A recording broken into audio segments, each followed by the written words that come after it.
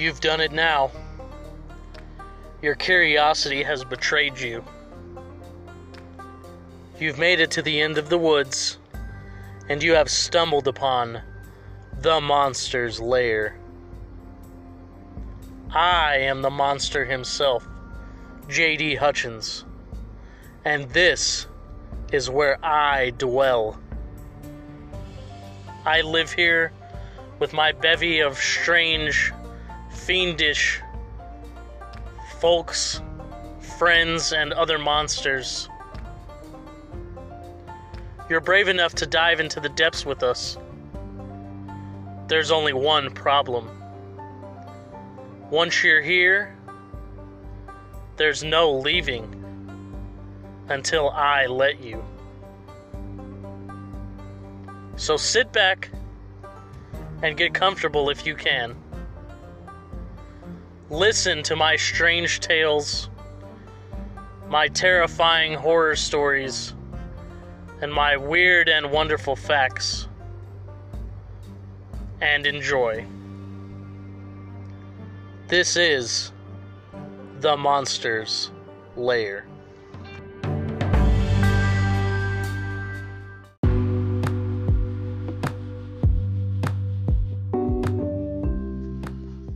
Alright guys, it's that time again.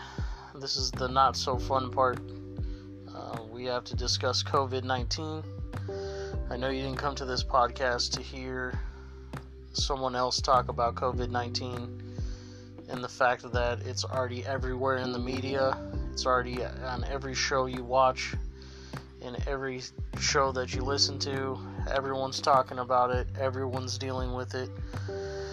And I know you didn't come here to listen to someone else talk about COVID-19, but if I'm not talking about it, I'm not doing my job as a podcast personality, and I'm not doing my civil duty and giving an advisory. So with that being said, let's go to what the World Health Organization recommends to help prevent the spread of COVID-19. Stay home, save lives, help stop the coronavirus. Do the 5 to stay alive. Number 1, stay home as much as you can. Number 2, keep a safe distance. Number 3, wash hands often. Number 4, cover your cough. And number 5, if you're sick, call ahead and stay home. With more on our feelings about COVID-19, I have my friend Brian Duncans, who would like to say a few words on his COVID advisory. Stay the fuck at home.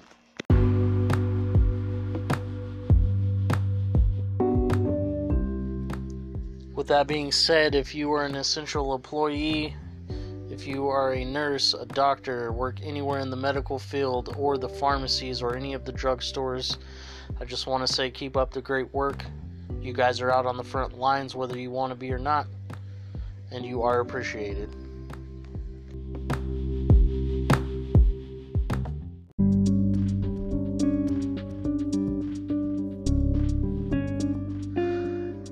How's it going, everybody? My name is Thanklord Trap God, and I play bass for the Moonjacks, and you're listening to The Monster's Lair on Spotify. It's me, heavy metal. I asked you what heavy metal was. Just another form of rock and roll. You know what I think's fucking funny? All the fucking imagery that comes with heavy metal. About the deepest fucking levels of hell and evil and fire breathing and bad fucking ass. And most of the people in rock and roll are just fucking punks. Just fucking punks.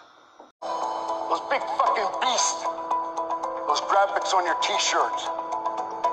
How many fucking push-ups you think one of those fucking monsters could do? Fucking millions.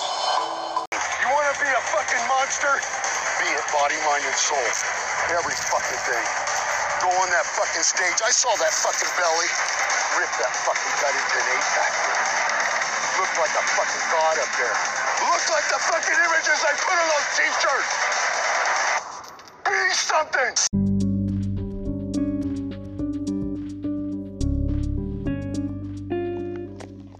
This is JD Hutchins, and you're listening to The Monsters Lair.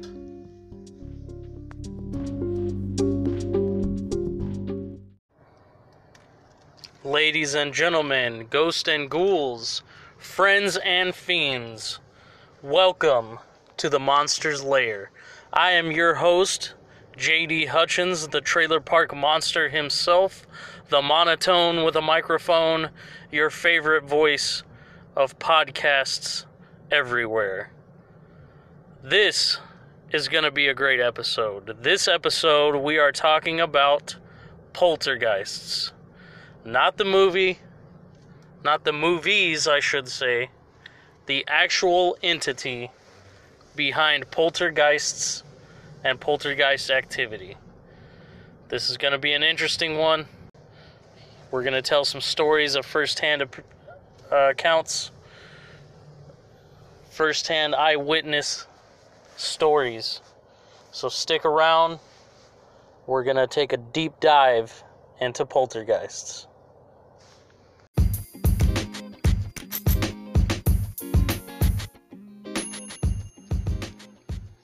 My name's Christy, and you're listening to The Monsters Lair.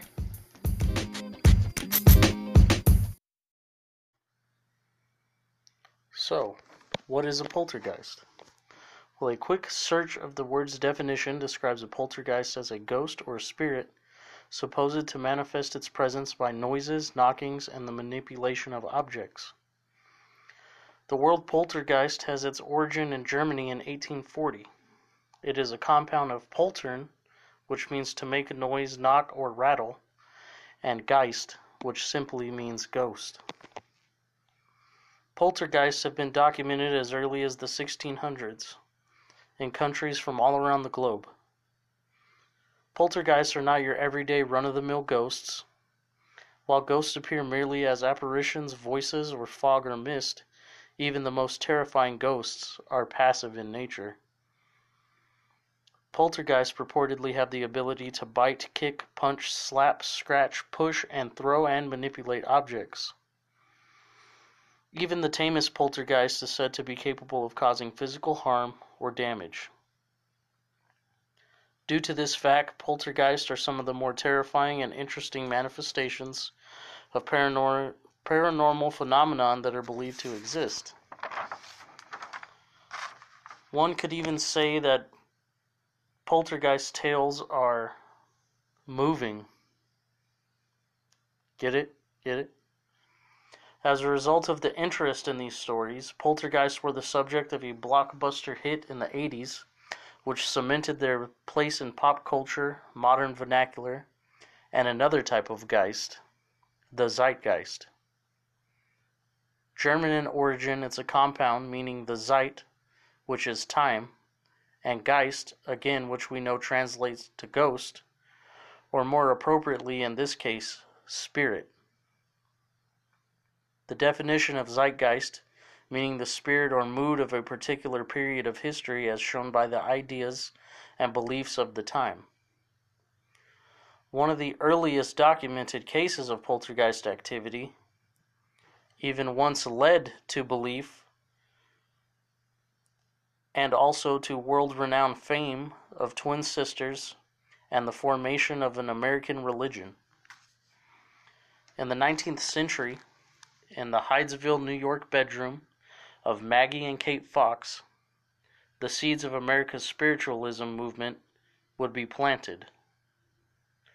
So without further ado, let's dive into the depths on this episode of The Monsters Lair, and dive into the depths specifically of poltergeists. So let's start with the Fox sisters. One of the greatest religious movements of the 19th century began in the bedroom of two young girls living in a farmhouse in Hydesville, New York. On a late March day in 1848, Margaretta Maggie Fox, 14, and Kate, her 11-year-old sister, waylaid a neighbor eager to share an odd and frightening phenomenon. Every night, around bedtime, they said, they heard a series of raps on the walls and furniture, raps that seemed to manifest with a peculiar otherworldly intelligence. The neighbor, skeptical, came to see for herself, joining the girls in a small chamber they shared with their parents.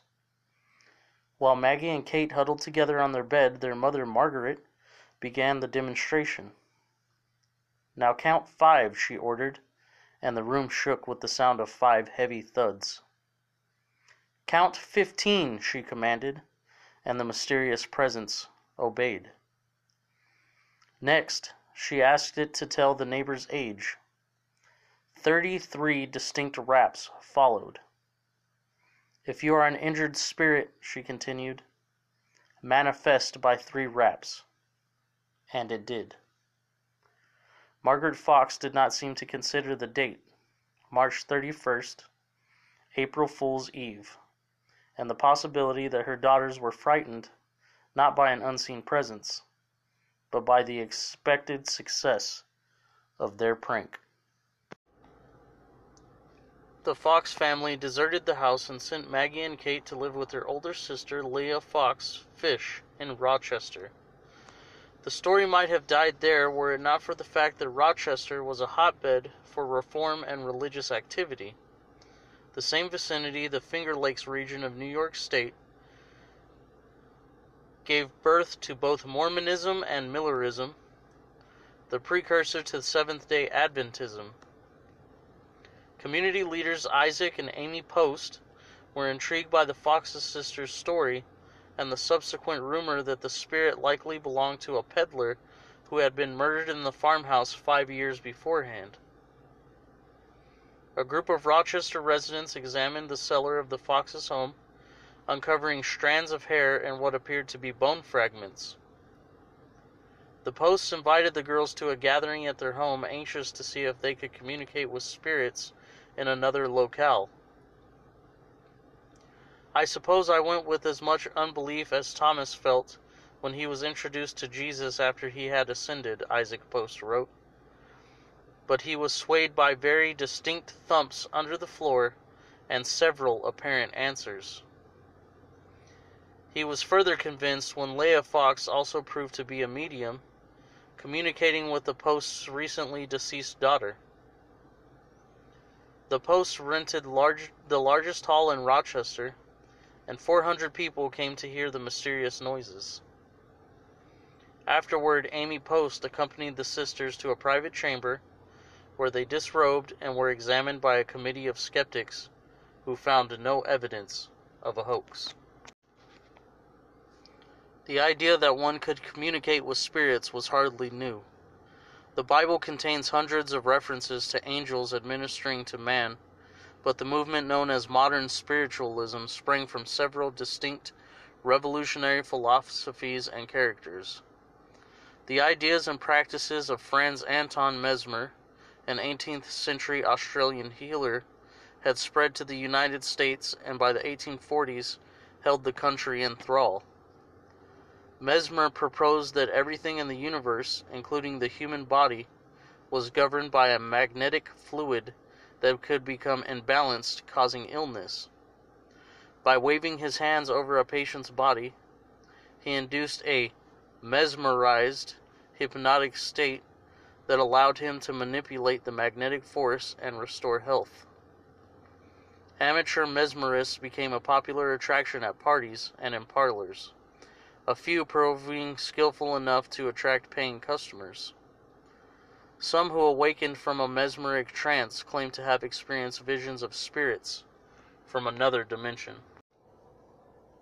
So right there, directly from the scientific-based work of Franz Anton Mesmer into the study of the paranormal, you get the term mesmerized, which we still use to this day to describe someone that's zoned out, that's focused in on one thing, that's hypnotized, or that's in a hallucinogenic or otherworldly state.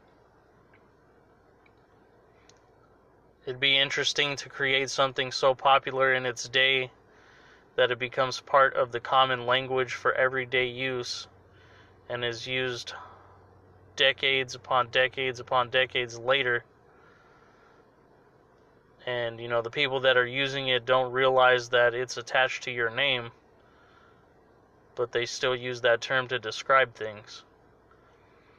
I'm not sure what the Hutchins method would consist of, but it most likely would involve a lot of pizza, Pepsi, heavy metal, horror movies, and professional wrestling. At the same time, the ideas of Emanuel Swedenborg, an 18th century Swedish philosopher and mystic, also surged in popularity. Swedenborg described an afterlife consisting of 3 heavens, 3 hells, and interim destination, the world of spirits, where everyone went immediately upon dying, and which was more or less similar to what they were accustomed to on earth. Self-love drove one toward the varying degrees of hell. Love for others elevated one to the heavens. The Lord casts no one into hell, he wrote, but those who are there have deliberately cast themselves into it and keep themselves there. He claimed to have seen and talked with spirits on all of the planes. 75 years later, the 19th century American seer Andrew Jackson Davis, who would become known as John the Baptist of modern spiritualism, combined these 2 ideologies, claiming that Swedenborg's spirit spoke to him during a series of mesmeric trances. Davis recorded the content of these messages, and in 1847 published them in a voluminous tome titled The Principles of Nature, Her Divine Revelations, and A Voice to Mankind. It is a truth, he asserted, predicting the rise of spiritualism, that spirits commune with one another while one is in the body and the other in the higher spheres. All the world will hail with delight the ushering in of that era when the interiors of men will be opened and the spiritual communication will be established. Davis believed his prediction materialized a year later, on the very day the Fox sisters first channeled spirits in their bedroom. About daylight this morning, he confided to his diary, a warm breathing passed over my face, and I heard a voice, tender and strong, saying, "Brother, the good work has begun. Behold, a living demonstration is born." Upon hearing of the Rochester incident, Davis invited the Fox sisters to his home in New York City to witness their medium capabilities for himself.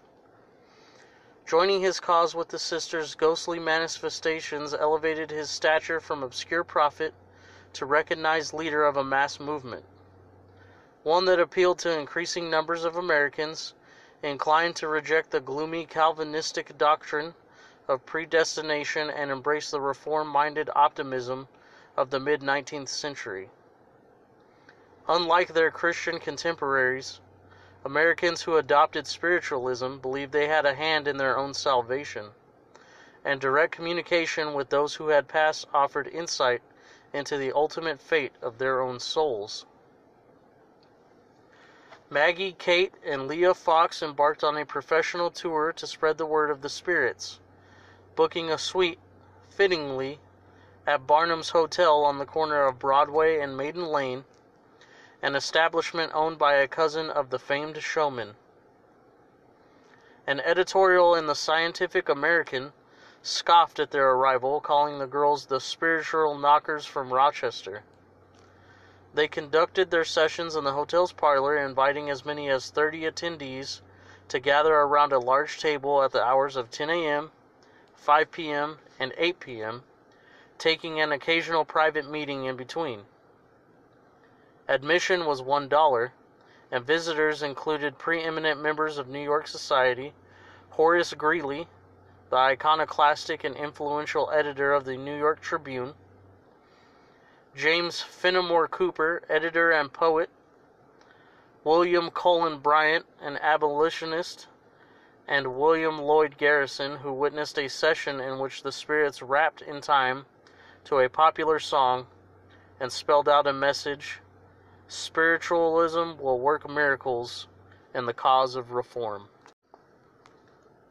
Leah stayed in New York entertaining callers in a seance room, while Kate and Maggie took the show to the other cities, among them Cleveland, Cincinnati, Columbus, St. Louis, Washington, D.C., and Philadelphia, where one visitor, explorer Alicia Kent Kane, succumbed to Maggie's charms even as he deemed her a fraud, although he couldn't prove how the sounds were made. After a whole month's trial, I could make nothing of them, he confessed. Therefore, they are a great mystery. He courted Maggie, 13 years his junior, and encouraged her to give up her life of dreary sameness and suspected deceit. She acquiesced, retiring to attend school at Kane's behest and expense, and married him shortly before his untimely death in 1857. To honor his memory, she converted to Catholicism, as Kane, a Presbyterian, had always encouraged. He seemed to think the faith's ornate iconography and sense of mystery would appeal to her. In mourning, she began drinking heavily and vowed to keep her promise to Kane, to wholly and forever abandon spiritualism. Kate, meanwhile, married a devout spiritualist and continued to develop her medium powers, translating spirit messages in astonishing and unprecedented ways, communicating two messages simultaneously, writing one while speaking the other, transcribing messages in reverse script, utilizing blank cards upon which words seemed to spontaneously appear. During sessions with a wealthy banker, Charles Livermore, she summoned both the man's deceased wife and the ghost Benjamin Franklin, who announced his identity by writing his name on a card.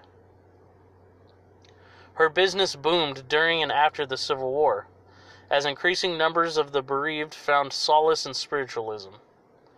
Prominent spiritualist Emma Harding wrote that the war added 2 million new believers to the movement, and by the 1880s there were an estimated 8 million spiritualists in the United States and Europe.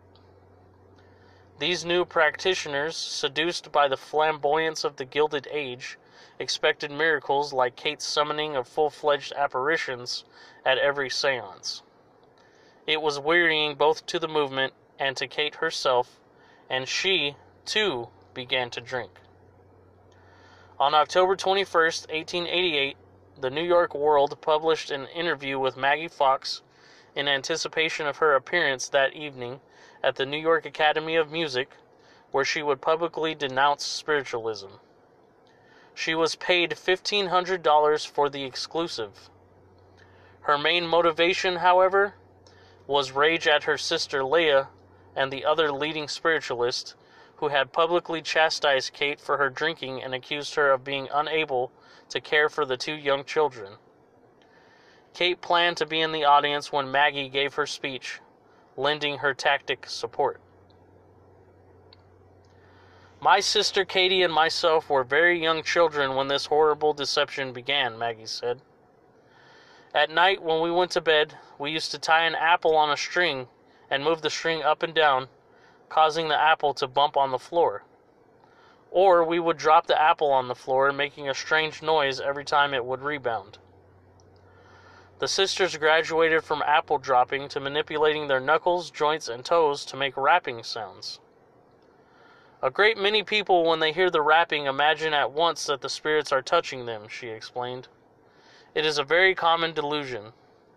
Some very wealthy people came to see me some years ago when I lived in 42nd Street, and I did some rappings for them. I made the spirit rap on the chair, and one of the ladies cry out, "I feel the spirit tapping me on the shoulder." Of course, that was pure imagination.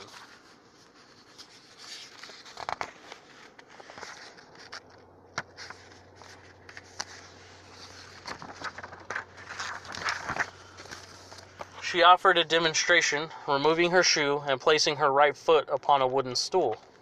The room fell silent and still, and was rewarded with a number of short little raps. There stood a black-robed, sharp-faced widow, the New York Herald reported, working her big toe and solemnly declaring that it was in this way she created the excitement, that has driven so many persons to suicide or insanity. One moment it was ludicrous, the next it was weird. Maggie insisted that her sister Leah knew that the wrappings were fake all along and greedily exploited her younger sisters. Before exiting the stage, she thanked God that she was able to expose spiritualism.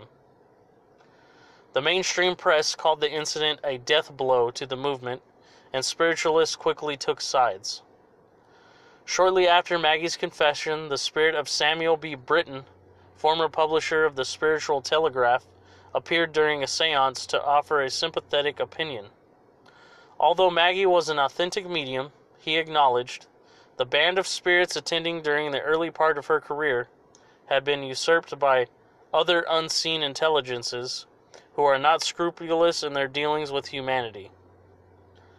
Other living spiritualists charged that Maggie's change of heart was wholly mercenary.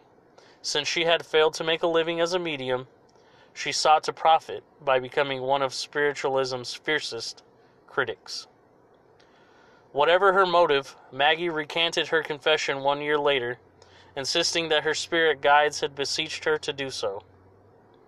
Her reversal prompted more disgust from devoted spiritualists, many of whom failed to recognize her at a subsequent debate at the Manhattan Liberal Club.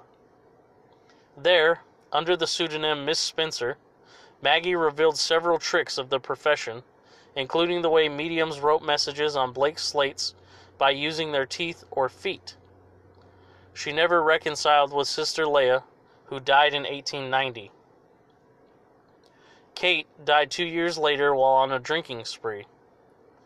Maggie passed away 8 months later in March 1893.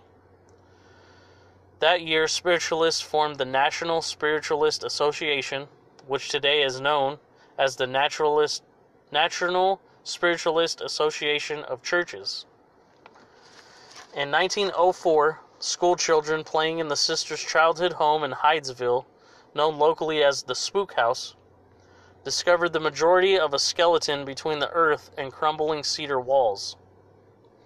A doctor was consulted, who estimated that the bones were about 50 years old, giving credence to the sisters' tale of spiritual message from a murdered peddler. But not everyone was convinced. The New York Times reported that the bones had created a stir amusingly disproportionate to any necessary significance of the discovery, and suggested that sisters had merely been clever enough to exploit a local mystery.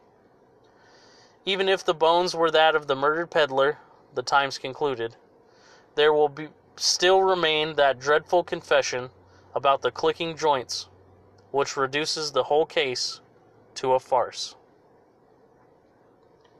5 years later, another doctor examined the skeleton and determined that it was made up of only a few ribs with odds and ends of bones, and among them a superabundance of some and a deficiency of others.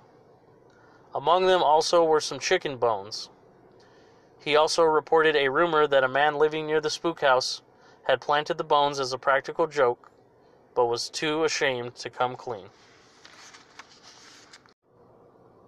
So that's the story of the Fox sisters and the creation of spiritualism.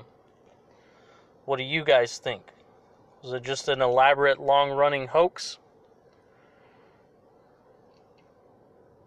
Does the Fox sisters' confession of tying the apple to the string to make knocks and the cracking of their joints explain it all?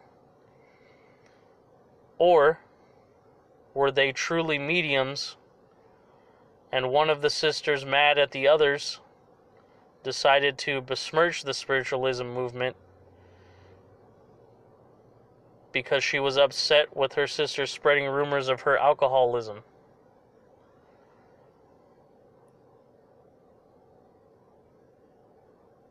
No one knows if spiritualism is real or not, but there are those out there that still believe that spiritualism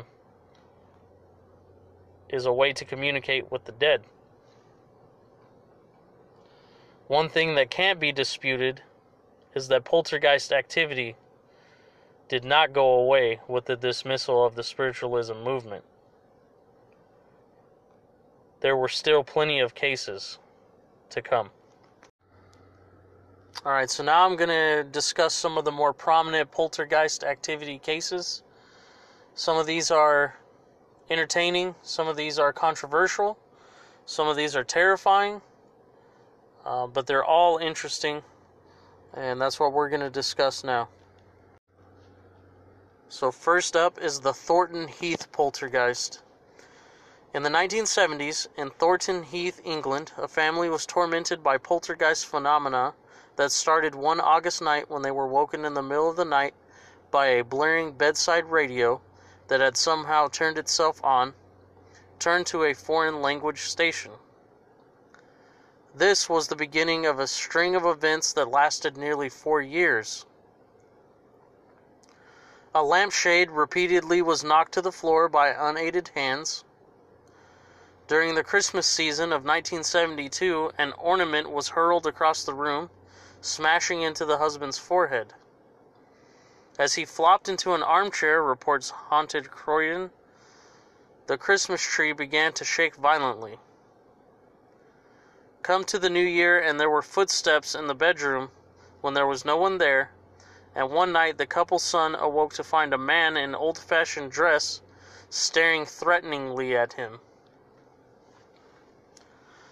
The family's fear grew when, as they entertained friends one night, there was a loud knocking at the front door. The living room door was then flung open, and all the house's lights came on. Having the house blessed failed to rid the house of phenomenon.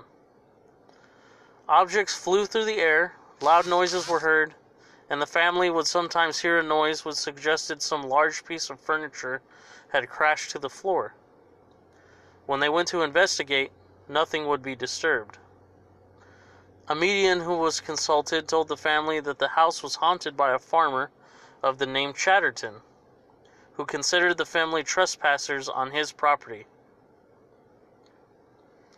An investigation bore out the fact that Chatterton had indeed lived in the house in the mid-18th century.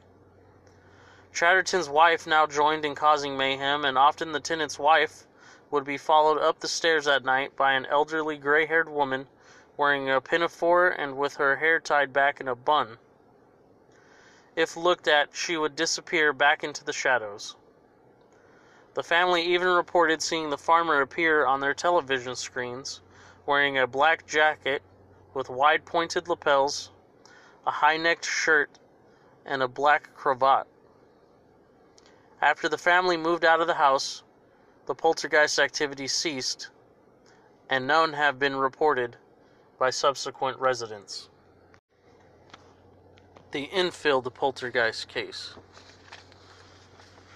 Another English ghost, this one in Enfield, North London, made headlines in 1977. It's also the basis for horror movie The Conjuring 2. If you guys enjoy the Conjuring series, The Conjuring 2 is loosely based on the events that occurred at the Enfield house. The strange activity seemed to center around the daughter of Peggy Harper, a divorcee in her mid-40s. Again, it started on an August night. Late at night, an urban ghost story relates. Janet, aged 11, and her brother Pete, aged 10, complained that their beds were jolting up and down and going all funny. As soon as Miss Harper got to the room, the movements had stopped. As far as she was concerned, her kids were making it all up. But things got progressively more bizarre from there. Shuffling noises and knocks on the wall were followed by a heavy chest of drawers sliding by itself across the floor. Miss Harper promptly got her children out of the house and sought the assistance of a neighbor. The neighbors searched the house and garden but found no one. Soon they also heard knocks on the walls, which continued at spaced-out intervals. At 11 p.m. they called the police, who heard the knocks. One officer even saw a chair inexplicably move across the floor, and later signed a written statement to confirm the events. Several people were witness to the events that occurred in the following days.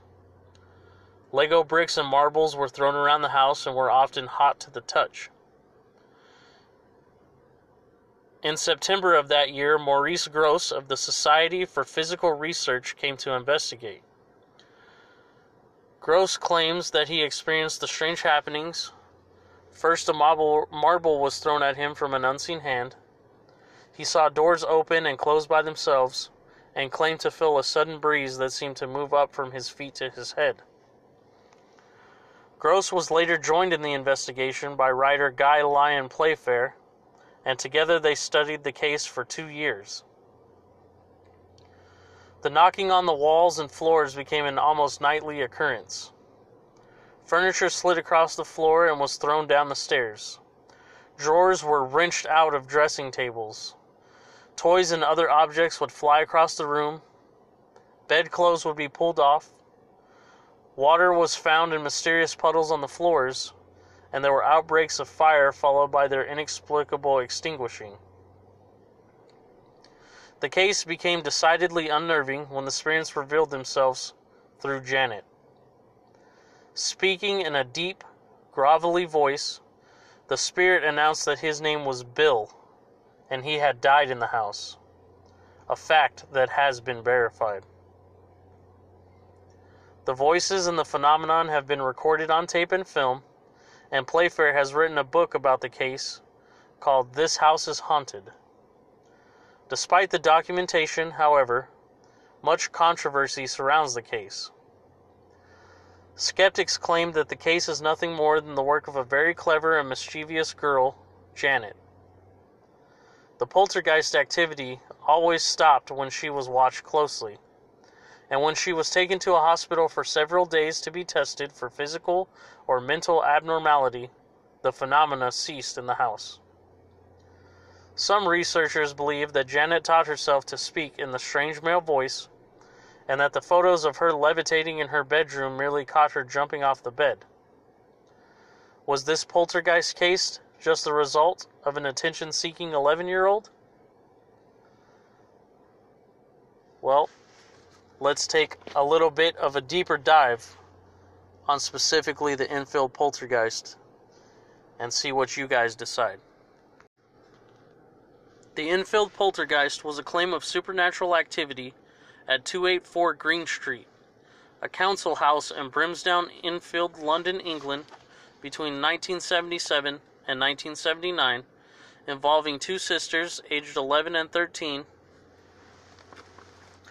Some members of the Society for Physical Research, such as inventor Maurice Grosse and writer Guy Lyon Playfair, believed the haunting to be genuine, while others, such as Anita Gregory and John Bailoff, were unconvinced and found evidence the girls had faked incident for the benefit of journalists. Members of the Committee for Skeptical Inquiry, including stage magicians such as Milbourne Christopher and Joe Nickel, criticized paranormal investigators for being credulous while also identifying features of the case as being indicative of a hoax. The story attracted press coverage in British newspapers and has been mentioned in books, featured in television documentaries, and dramatized in a horror film. In August 1977, single parent Peggy Hodgson called police to her rented home in Enfield, claiming she had witnessed furniture moving and that 2 of her 4 children said that knocking sounds were heard on the walls. The children included Margaret, age 13, and Janet, age 11. A police constable said that she saw a chair wobble and slide, but could not determine the cause of movement. Later claims included disembodied voices, loud noises, thrown toys, overturned chairs, and children levitating. Over a period of 18 months, more than 30 people, including the neighbors, psychic researchers, and journalists, said they variously saw heavy furniture moving on its own accord, objects being thrown across a room, and the daughters seeming to levitate several feet off the ground. Many also heard and recorded knocking noises and a gruff voice. The story was covered in the Daily Mail and Daily Mirror until the reports came to an end in 1979. The Society for Physical Research members Maurice Gross and Guy Lyon Playfair reported curious whistling and barking noises coming from Janet's general direction. Although Playfair maintained the haunting was genuine and wrote it later in his book, This House is Haunted, The True Story of a Poltergeist, that an entity was to blame for the infield disturbances. He often doubted the children's veracity and wondered if they were playing tricks and exaggerating. Still, Gross and Playfair believed that even though some of the alleged poltergeist activity was faked by the girls, other incidents were genuine. Other paranormal investigators who studied the case include American demonologists Ed and Lorraine Warren. The Warrens visited the infield house in 1978 and were convinced that the events had a supernatural explanation. Janet was detected in trickery. A video camera came in the room next door, caught her bending spoons and attempting to bend an iron bar. Gross had observed Janet banging a broom handle on the ceiling and hiding his tape recorder. According to Playfair, one of Janet's voices she called Bill displayed a habit of suddenly changing the topic. It was a habit Janet also had. When Janet and Margaret admitted pranking to journalists, Gross and Playfair compelled the girls to retract their confession. They were mocked by other researchers for being so easily duped. The physical researcher Renee Haynes had noted that doubts were raised about the alleged poltergeist voice at the Second International Society for Physical Research Conference at Cambridge in 1978, where video cassettes from the case were examined. The SPR investigator Anita Gregory stated that the infield case had been overrated, characterizing several episodes of the girls' behavior as suspicious, and speculated that the girls had staged some incidents for the benefit of journalists seeking a sensational story. John Beloff, a former president of the SPR, investigated and suggested Janet was practicing ventriloquism. Both Beloff and Gregory came to the conclusion that Janet and Margaret were playing tricks on the investigators. American magician Milbourne Christopher briefly investigated, failed to observe anything that he could be called paranormal, and was dismayed by what he felt was suspicious activity on the part of Janet. Christopher would later conclude that the poltergeist was nothing more than the antics of a little girl who wanted to cause trouble and who was very, very clever. Ventriloquist Ray Allen visited the house and concluded that Janet's male voices were simply vocal tricks. Skeptic Joe Nickel examined the findings of paranormal investigators and criticized them for being overly credulous. When a supposedly disembodied demonic voice was heard, Playfair noted that, as always, Janet's lips hardly seemed to be moving. He states that a remote-controlled still camera, the photographer was not present in the room with the girls, timed to take a picture every 15 seconds, was shown by the investigator Melvin Harris to reveal pranking by the girls. He argues that a photo allegedly depicting Janet levitating actually shows her bouncing off the bed as if it were a trampoline. Harris called the photos examples of common gymnastics and said it's worth remembering that Janet was a school sports champion. Nickel asserted that a tape recorder malfunction that Gross attributed to supernatural activity and SPR President David Fontana described as an occurrence which appeared to defy the laws of mechanics, was peculiar threading jam capable of occurring with older model reel-to-reel tape recorders. He said that Ed Warren was notorious for exaggerating and even making up incidences in such cases, often transforming a haunting case into one of demonic possession. In 2015, Deborah Hyde commented that there was no solid evidence for the infield poltergeist. The first thing to note is that the occurrences didn't happen under controlled circumstances. People frequently see what they expect to see, their senses being organized and shaped by their prior experiences and beliefs. Skeptics have argued that alleged poltergeist voice that originated from Janet was produced by false vocal cords above the larynx and had the phraseology and vocabulary of a child. In a television interview for BBC Scotland, Janet was observed to gain attention by waving her hand and then putting her hand in front of her mouth, while a claimed disembodied voice was heard. During the interview, both girls were asked the question, "How does it feel to be haunted by a poltergeist?" Janet replied, "It's not haunted." And Margaret, in a hushed tone, interrupted, "Shut up." These factors have been regarded by skeptics as evidence against the case. As a magician experienced in the dynamics of trickery, Nichol examined Playfair's account as well as contemporary press clippings. He noted that the supposed poltergeist tended to act only when it was not being watched, and concluded that the incidents were best explained as children's pranks. In an interview with the Daily Mail, the adult Janet admitted that she and her sister had faked 2% of the phenomena. This prompted Nichol to comment in another publication, "The evidence suggests that this figure is closer to 100%. Although Gross made tape recordings of Janet and believed no trickery was involved, the magician Bob Cootie said, "He made some of the recordings available to me and, having listened to them very carefully, I came to the conclusion that there was nothing in what I heard that was beyond the capabilities of an imaginative teenager." An article by psychological professor Chris French in 2016 described 5 reasons why he believed the case to be a hoax. The Enfield case has been featured in popular culture over and over again.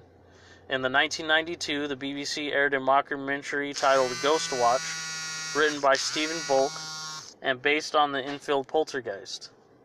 In March 2007, Channel 4 aired a documentary about the Enfield poltergeist titled Interview with the Poltergeists.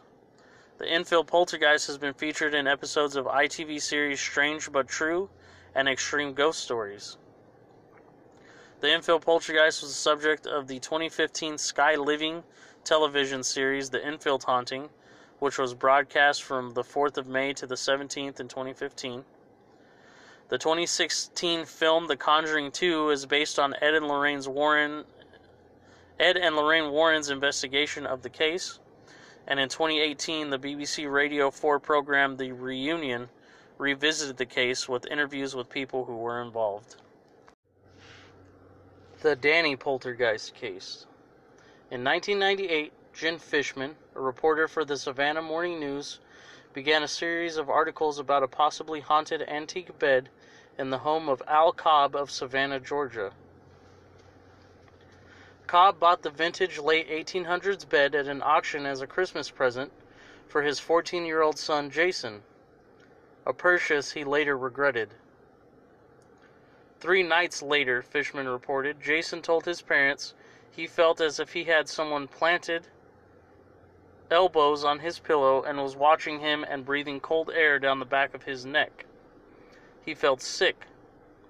The next night he noticed the photo of his deceased grandparents on his wicker nightstand flipped down, so he righted it. The next day the photo was facing down again. Later that morning, after leaving his room for breakfast, he returned and found in the middle of his bed 2 Beanie Babies, the zebra and the tiger, next to a conch shell, a dinosaur made of shells, and plastered toucan bird. That got his parents and his twin brother, Lee's, attention. Trying to make sense of the irrational, Al called out, "Do we have a Casper here? Tell me your name and how old you are." Then he left some lined composition paper and crayons with his family, walked out of the room. In 15 minutes they returned to found written vertically in large block childlike letters, Danny, 7. With his family out of the house, Al Cobb decided to continue trying to communicate with the spirit of Danny. With the same kind of notes, Danny indicated that his mother had died in that bed in 1899 and that he wanted to stay with the bed. He also made it clear that he didn't want anyone else sleeping in it. The same day, they found a note reading, "No one sleep in bed." Jason, who had moved out of the room, decided to stretch out and pretend to take a nap. That, says Al, was a mistake. "I doubled back in the room to pick up my clothes," remembers Jason, when this terracotta head that had been hanging on the wall came flying through the room, just missing me before it smashed on the closed door. No one really knows, Fishman writes in her second installment, who or what is leaving the copious notes, moving the furniture, opening the kitchen drawers, setting the dining room table, flipping over the chairs, lighting the candles, arranging the posters to spell out a poster's name, Jill then hanging the finished product on the bedroom wall. Jason also spoke of other spirits. Uncle Sam, who had come to reclaim his daughter, he said was buried under the house. Gracie, a young girl whose sculpture sits in a Bonaventure cemetery, and Jill, a young woman who left a number of handwritten messages, among them one inviting the Cobbs to a party in their living room.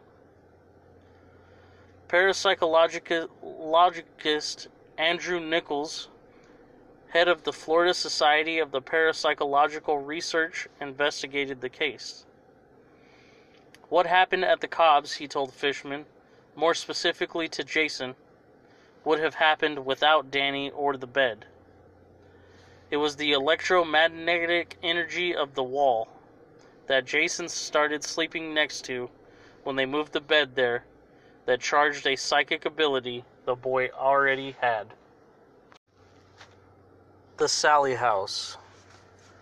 The Sally House is the granddaddy of them all for poltergeist activity and creepy-ass stories.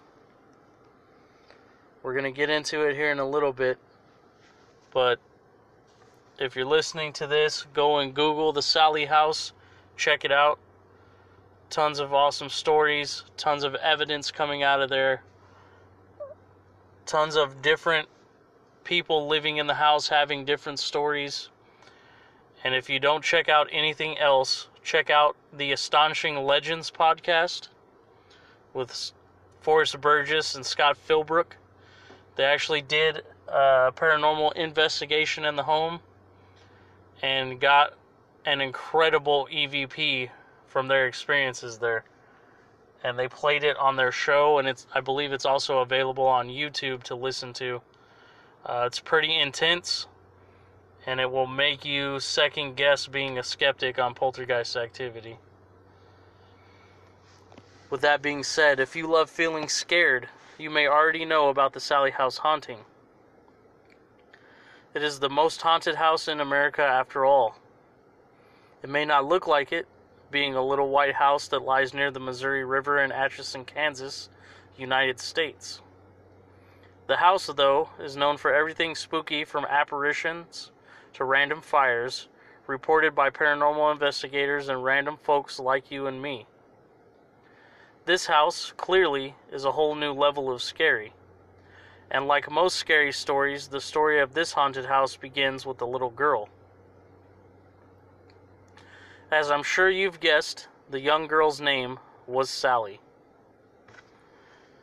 And now Sally's become known as the Heartland Ghost. The house was built in the 19th century, somewhere between 1867 and 1871, and belonged to the Finney family for more than a century. The husband was a doctor, Dr. Charles Finney. He used the front as an open office space and examination room for patients. The living spaces for himself and his wife and baby were upstairs. One day, a mother rushed her young, collapsed daughter into the house. The little girl was suffering from abdominal pains. Dr. Finney diagnosed the problem as appendicitis and worried that her appendix would burst shortly. He said that Sally needed surgery, and the mother agreed. However, Dr. Finney began surgery on Sally just before her anesthesia fully sedated her. She did not make it through the operation. The little girl died on the operating table, screaming of pain. The Finney family continued to live in the house for the next century or so. The home's next tenant was a single woman for about 40 years before the next family moved in.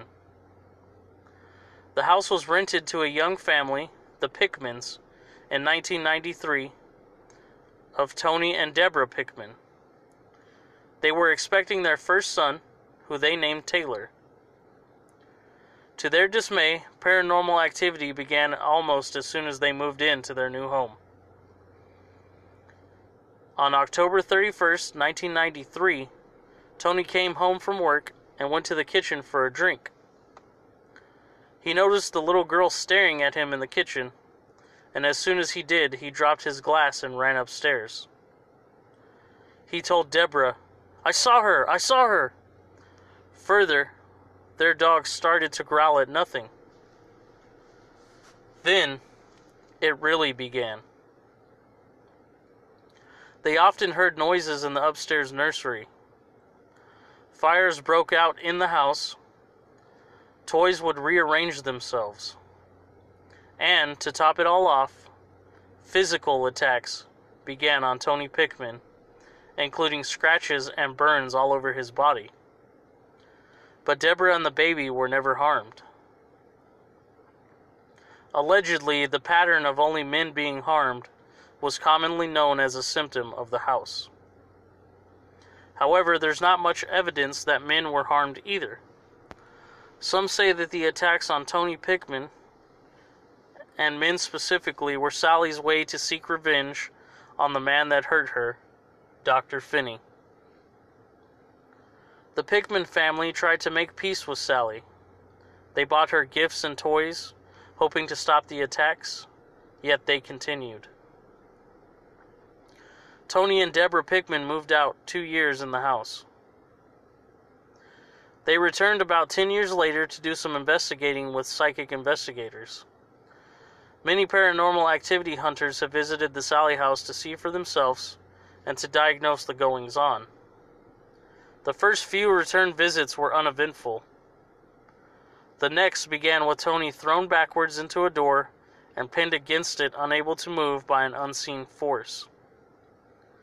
The other paranormal activity that has been observed at the house includes but is not limited to cold spots, objects moving and levitating, lights turning on and off, spontaneous fires, picture frames turned upside down,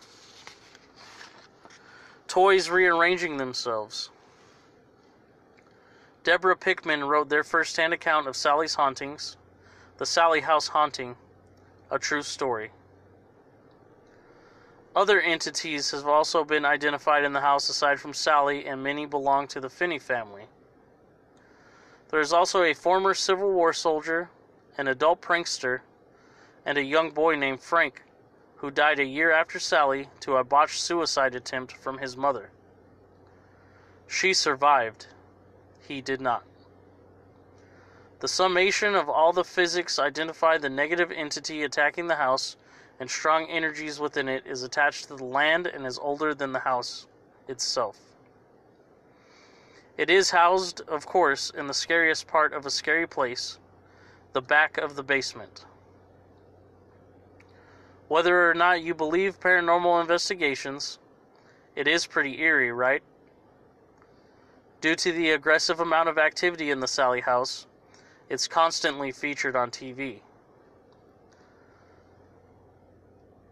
Show sightings include Unexplained Mysteries, the Discovery and Biography channels, Live Sci-Fi.tv, Heartland Ghost, a TV film by Paramount, and the Travel Channel's Most Haunted Town. Atchison is about an hour from Kansas City, Missouri, so you can imagine just how many ghost seekers make the trek here to go on some serious ghost adventures. The following is a blog excerpt from Deborah Pickman herself called Strange Nuances about the Sally house story from the time that they lived there. Now, this is a small excerpt, but it is long in length. But it is taken straight from the Sally House website, and it's written by Deborah Pickman herself.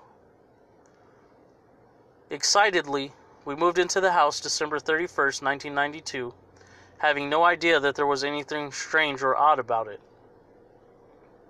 For a few weeks while we unpacked and set up house, things were quiet, but perhaps only because in doing so we lived with much disorder. Beginning mid-January, small things, easily explained away, occurred, and I often wonder how much activity went unnoticed. Once we realized what was going on in the house, I had to think back and write down many of the activities we had found, somewhat strange at the time, but didn't pay much mind to. Many of the happenings never took place again. However, some did. The first strange thing we experienced was that our normally quiet and friendly dog barked fiercely at the threshold of the nursery room. This subsided after about a week to 10 days. Our cats seemingly followed with their eyes, something that often flew over our heads. We could never figure out what they found so captivating, because we could never see what their eyes were frantically chasing. Much of the activity occurred sporadically over a period of weeks, however. Some of it was witnessed several times within any given day. This activity included many electrically based moments. Often we would hear the timer on our microwave or the stove sound as if it had been set and just reached the end of its cycle. One situation I often think back on as comical. We had installed a ceiling fan in the living room complete with a set of lights. There were many evenings where Tony and I would sit in the living room in the evening and watch TV. Often enough, and having so many windows in the house, we simply opened windows and turned on the fan to circulate a cooling breeze through the house. As we sat there, the lights would dim quite low. This happened almost every night for a while. The fact that the wall switch was directly across the room from us when this happened and had become a concern, but even more so was the fact that there was no dimmer switch hooked up for the light. We had the light and the electrical checked out by an electrician to rule out bad wiring, and no problem was found. The light continued to dim. What was even more intriguing was that there were no other lights, nor the TV or stereo changed at all. Nothing on the same electrical circuit fluctuated or seemed affected by whatever was causing the light on the fan to dim. Tony made the off-cuff comment, "We must have a ghost." We had no idea how right he was.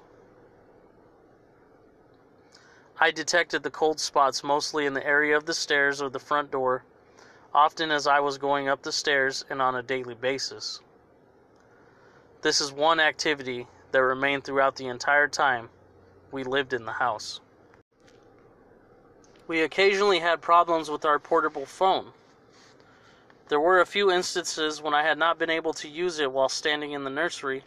However, upon exiting into the hall, the party that I was speaking to returned. There was other activity that took place in the nursery. While vacuuming, the wind-up musical above the crib began to turn and play music on its own. Electronic musical toys would often take on a life of their own and emit sounds, hums, and even distant-sounding voices. I look back and wish I would have known about EVP back then. For those of you listening, EVP is electronic voice phenomenon, and it's a favorite thing to record by paranormal investigators. There were also other disconnection type occurrences with the phone that happened elsewhere in the house, and so frequently within one conversation that I had to cut my conversation short. This happened in good weather and bad, on local and long distance calls. The battery was fully charged, and at one point a new battery was installed, and when the occurrence continued, it gave us verification that the problem was not a faulty battery. Since his arrival, our newborn son had been waking up every hour on the hour every night for more than 2 weeks. When my sister Karen offered to fly from New York to help, We accepted and anxiously waited for her arrival the next day. My sister Karen is a lifesaver. She had graciously taken over the nighttime feedings and care of the 3-week-old Taylor for several nights and allowed us to catch up on some desperately needed sleep. Karen was a godsend for 5 days, and she will never forget her last night in Kansas. It was the night that marked the infamous event that changed our lives forever. It was that very evening that we were pushed over the edge of disbelief and through the door of terror. The following events are true and were recorded by myself in my diary shortly after they occurred. So what shall we do today, I asked. Shall we watch another rented movie? Rented movies and a box of bite-sized shredded wheat had been the extent of our nightly entertainment since Karen's arrival. For most of that day, we had been visiting at my in-laws' house, and during our stay, some of Tony's other relatives had popped in and out. As we were getting ready to return home, Tony's sister-in-law, Jeannie, came by. She said she had to tell us something. She seemed very uneasy and told us there was something she felt guilty about. Several weeks previous, she'd mentioned to us that she had a high chair we could have. She admitted that she stopped by our house earlier that day to drop it off, and even though we were not there, she had still wanted to see if the nursery had been finished yet. She'd let herself in and went upstairs to take a peek. Tony and I had no problem with her doing this, but after having done so, she didn't feel right about it. In order to ease her guilty conscience, she had searched us out to tell us what she had done. I assured her it was no big deal, and in the back of my mind I couldn't help but wonder why she was still so nervous and upset about it. 20 minutes later, Tony, Karen, Taylor, and I left for home, which was only 5 minutes away. After being at the house about half an hour, somewhere around 10 p.m., Tony went upstairs to use the bathroom. When he came back down, he found me in the kitchen and asked why I had put all of Taylor's stuffed animals on the nursery floor. So, being very puzzled by the question, I responded with a puzzling grimace. "What?" I asked. Again, he told me that all of these stuffed animals were sitting on the floor in the middle of the nursery. Perplexed, my eyes widened as if to say, "What do you mean? How did they get there?" Karen had walked in time to hear Tony's comment. All three of us promptly marched upstairs to take a look. It's important to note that several days before Karen had arrived, I had meticulously put a medium, scruffy-looking teddy bear on a small wicker chair just inside the nursery room door, 2 small ones on a shelf above the baby's crib, a rather large bear and several small stuffed animals inside the crib, a few ones on top of the dresser, and another large bear on the far side of the room. I had also left a small musical cat on the baby's changing table. As we tucked sleeping Taylor in his carrier downstairs in the living room, I tried to visualize, as all three of us went upstairs to take a look at what Tony described about the bears on the floor, exactly how I decorated the room. Just that morning, I had admired how adorable and welcoming the toys and stuffed animals looked. We got to the nursery. Exactly as Tony described, not that I had doubted him, all the stuffed animals had been placed on the floor in the middle of the room. In addition, they had been neatly organized into a circle, their backs snuggled up against each other, facing forward. As I stared at this display, I got a really weird chill down my back. Although several things began to run through our heads, we were sure someone had played a trick on us. Since we rarely locked the front door, Tony's brother, Tom, or anyone else for that matter, could have gotten in the house and set this up. Perhaps when Jeannie was in the house checking out the nursery while we were gone, she had moved them there. But why would she have done that? And if she had wanted to pull off a prank or surprise, why would she have gone to the effort to find us and tell us what she'd been at the house for in the first place? A prank by Jeannie was unlikely, and definitely not in her nature. We thought about the wind and even the cats knocking the bears to the floor, but all the windows were shut, and these theories would not explain how the animals ended up so meticulously positioned on the floor. The three of us stood there quietly going through theories, smirking at each other in disbelief, knowing there had to be a logical explanation. We waited, wanting one of us to say, "Okay, I did it," but no one did. Still very puzzled and realizing no one was going to fess up, we checked for magnets, transparent strings, and fishing lines attached to stuffed animals. None were found. After exhausting our list of signs of typical tricks, we decided to call Jeannie. After all, she had been the last person in the house. Maybe, just maybe, she did prank us. As I dialed her number, I wondered if perhaps the toys hadn't already been on the floor when she'd come into the nursery. She probably would have thought we had put them there and didn't think to mention the strangeness of it to us. While listening to the phone ring, I thought about something else. I knew Jeannie was inquisitive, no matter what the subject was. She always had to know why, where, when. I was positive that if the stuffed animals had been on the floor of the nursery when she'd looked into the room, she surely would have asked me why we had put them there. So before even talking to her, I had a feeling she'd say she didn't ask about them because they weren't there. A moment later, I heard Jeannie's voice on the other end of the line. "Hi, Jeannie, it's Deborah. Thanks for the high chair." Since I had some really odd questions to ask her and wasn't quite sure how I was going to go about it, doing so without startling her or getting her curious nature started, I began with a bit of small talk first. After running out of idle conversation and clueless on how to inconspicuously ask someone bizarre questions, I just came out right out and asked, "Hey Jeannie, I've got an odd question for you." Her response was an enthusiastic, "Yeah?" My nerves settled enough to go on. "When you were here today, did you notice anything weird in the nursery?" "No," she replied. "Everything seemed to be in perfect order." For a few minutes she went on about Tony's and my artistic talents at creating such a wonderful nursery. Just about the time I thought the conversation had gone not well enough, she wouldn't quiz me on why I'd asked such a weird question. Her curiosity had been piqued. She must have had a delayed reaction. "Why'd you ask about anything weird in the nursery?" There it was.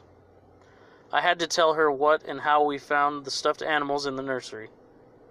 Before explaining our situation, I decided to rephrase my original question.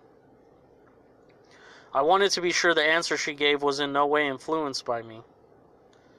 "You didn't by any chance move any of the stuffed animals to the floor of the nursery, did you?" "No, I didn't touch a thing. Why? Is something wrong?" A bit shy at first about blurting out what we'd found, I hesitantly told her, and before I could finish, she said, very shocked and distressed, "Oh my God." I heard her calling out to her husband. "I wasn't going to say anything," she said to me, and my heart skipped a beat. She called out to her husband again, repeating to him what I had just told her.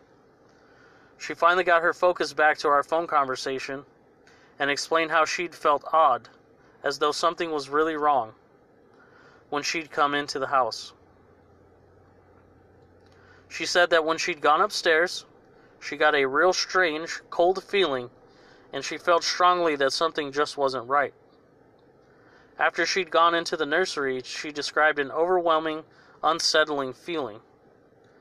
She said the strange, uneasy feeling just wouldn't let go of her and made her leave the house very quickly. She drove to Mom and Dad's to stop by and tell us about it. During the drive over, however, her nerves had settled down. Mom and Dad's house had been filled with a lot of relatives when she'd arrived. She decided it probably wasn't a good time to tell us of her experience, except the fact she'd left the high chair in the house for us. I relayed the conversation to Tony and Karen, who were still in the nursery with me while I was on the phone. We all came to the same conclusion. Jeannie hadn't moved the toys. There were only two explanations left.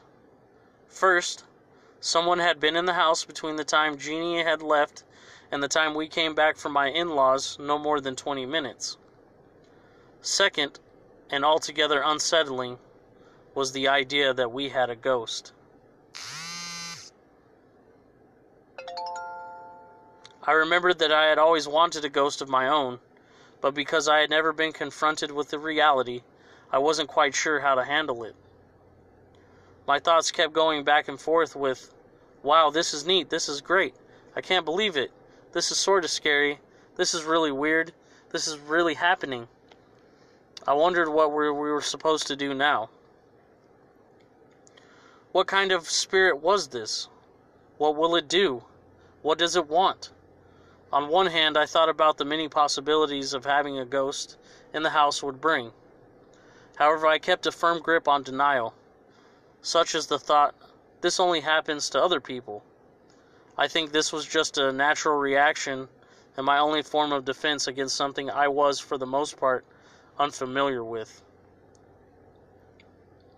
The three of us stood in the nursery considering a plausible alternate explanation for what had happened. We decided immediately that someone else must have come into the house while we were gone and set the toys on the floor as we had found them. It occurred to us that the most likely trickster was Greg, one of Tony's brothers. He and Tony had always played pranks on each other. Having accepted this explanation for the strange occurrence, we put the stuffed animals back in their respective places, and Tony turned out the light. The three of us stood silently in the hallway, looking back into the nursery, trying one last time to assure ourselves something odd was not going on.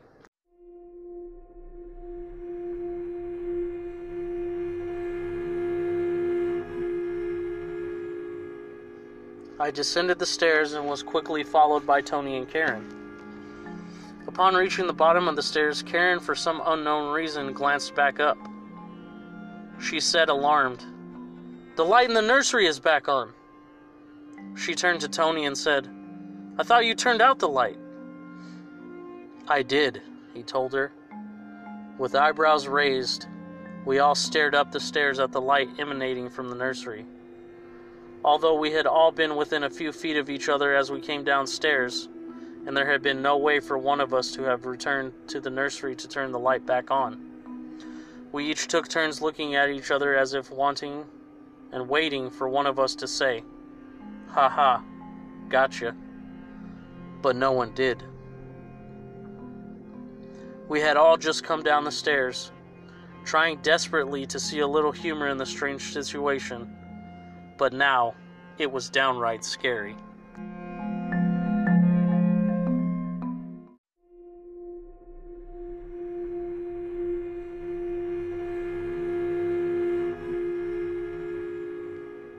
Once again, after checking the baby was fine, we went back upstairs, quietly sneaking along as if we might catch someone in the act of doing something. As a side note, we remained within a few feet of each other, or at least within visual range of each other, for the rest of the night. We slowly emerged at the top of the stairs, which enabled all three of us to see into the nursery. No one of us dared to go in. As we stood there, staring motionless into the room, we gaped at the one scruffy teddy bear laying flat on his back in the middle of the floor.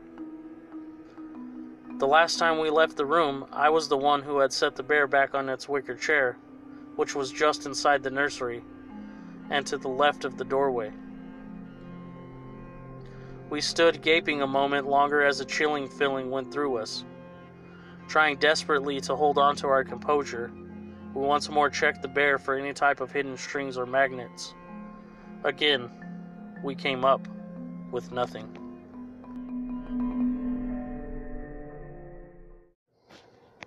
And that's just a small excerpt from her blog on the Sally House website. It definitely escalates from that point to the point where Tony Pickman would eventually be physically attacked by what he claimed to be the entity in the house. There's pictures online of his scratches and injuries that he received, and the TV show Sightings from back in the day even did a long form episode special on the Pickman's experiences in the Sally House. Now, I'm sure some of you internet sleuths out there can track that down somewhere on YouTube or Google. And if you can, definitely check it out. It's worth seeing. It's a very interesting case.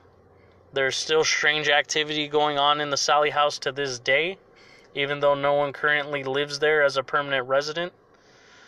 A lot of ghost hunting and paranormal investigating teams go there to seek out what they can find.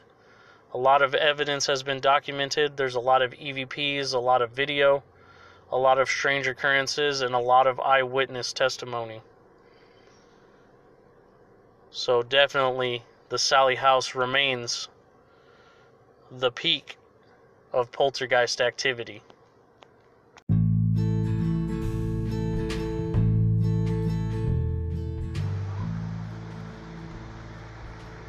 Hi, I'm Tom the Nightmare, and you're listening to the Monsters Lair, home of all things that go bump in the night.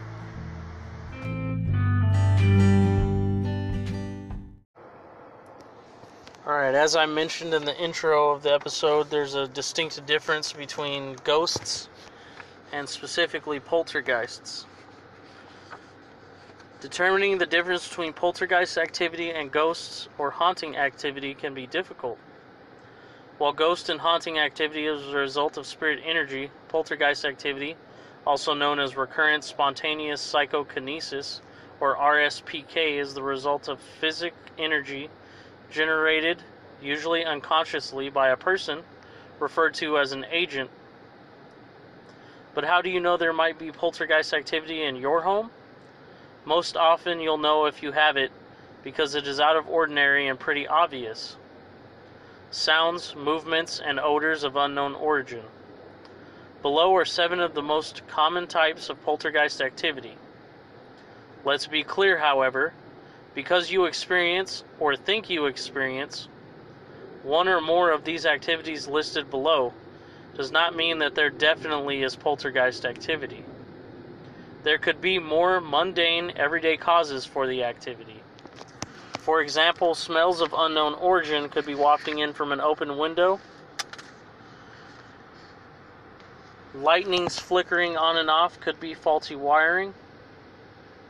You should always seek logical explanations before jumping to conclusion that it is poltergeist activity. True poltergeist activity, although it is a well-documented phenomenon with many real cases, is relatively rare. A professional investigator might be able to help you to determine the cause of what you are experiencing. The 7 signs of poltergeist activity are: 1. Disappearing objects. You put your set of keys or your cell phone down in the place you always put it. You turn around a minute later and it's gone.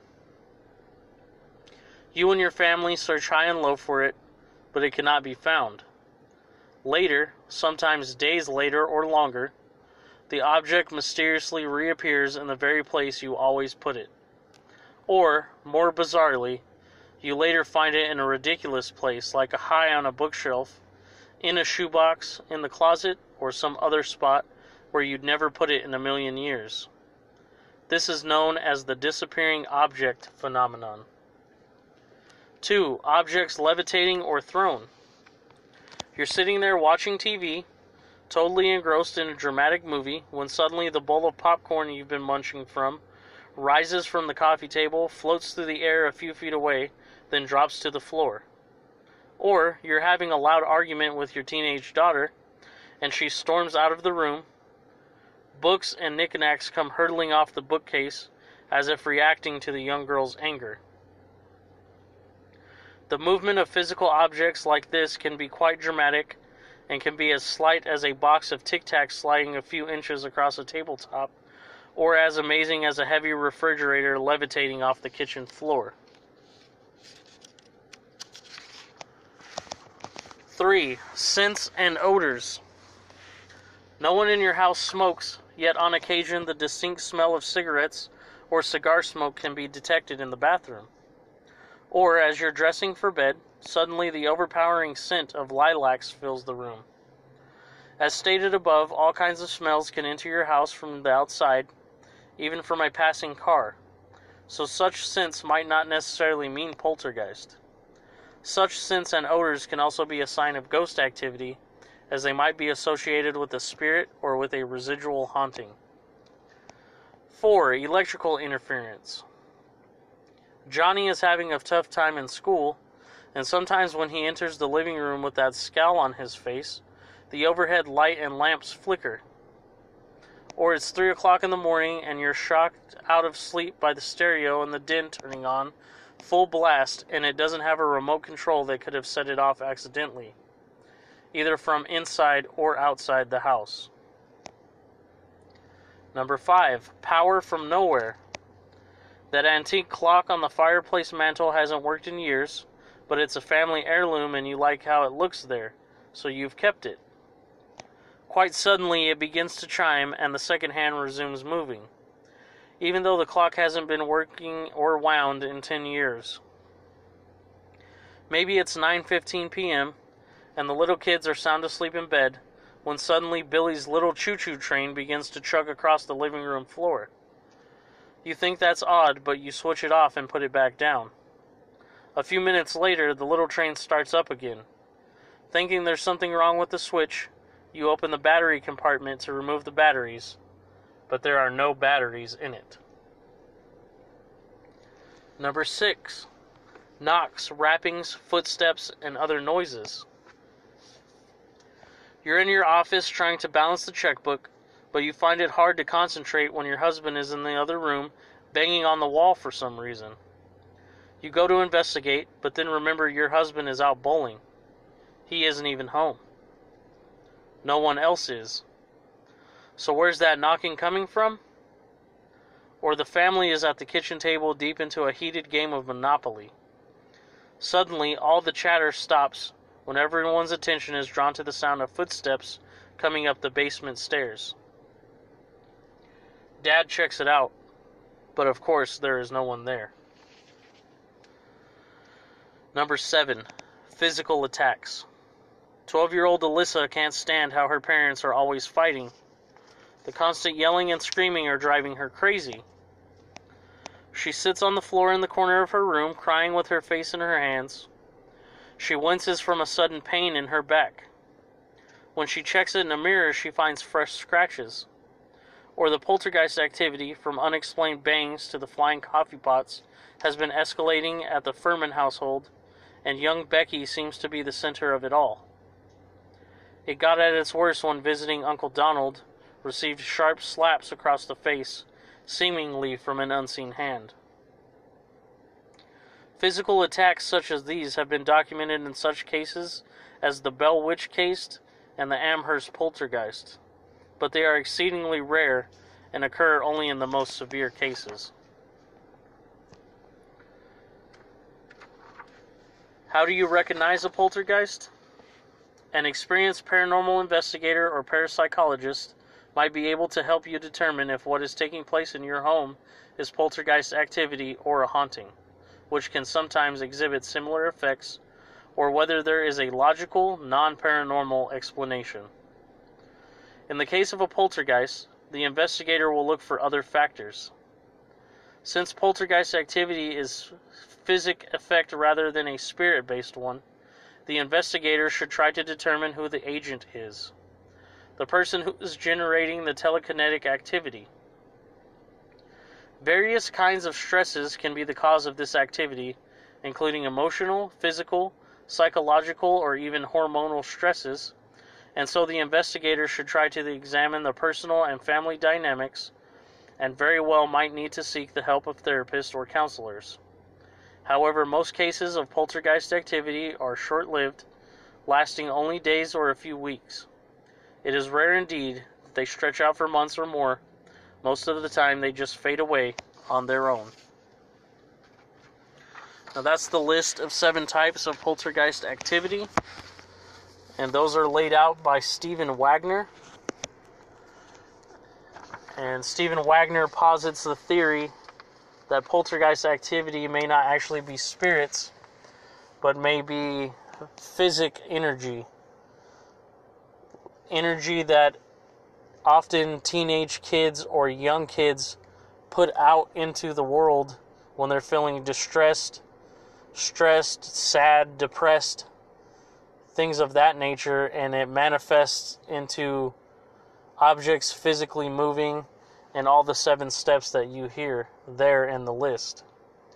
Is that what you guys think poltergeist activity is? Or do you think poltergeist activity is caused by entities? Let me know what you guys think. I look forward to hearing from you.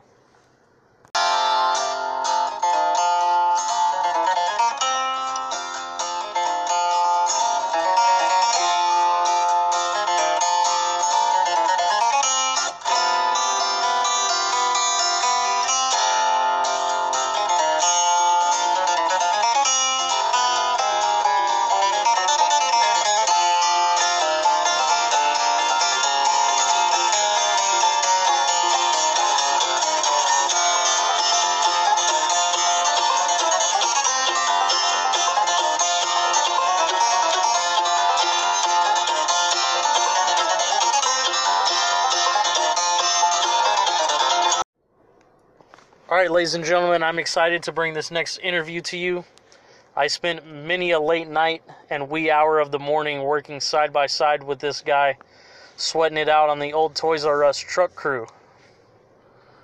We'd be back in the warehouse with metal clanging, heads banging with some heavy metal on, working out the boxes, stacking up U-boats, unloading the truck, loading in bikes, doing all that good stuff. This guy's a good friend, a great worker, one of the guys that you love working with, that makes you happy to come to work every day because working with him is super easy. And he's a super cool cat and easy to get along with.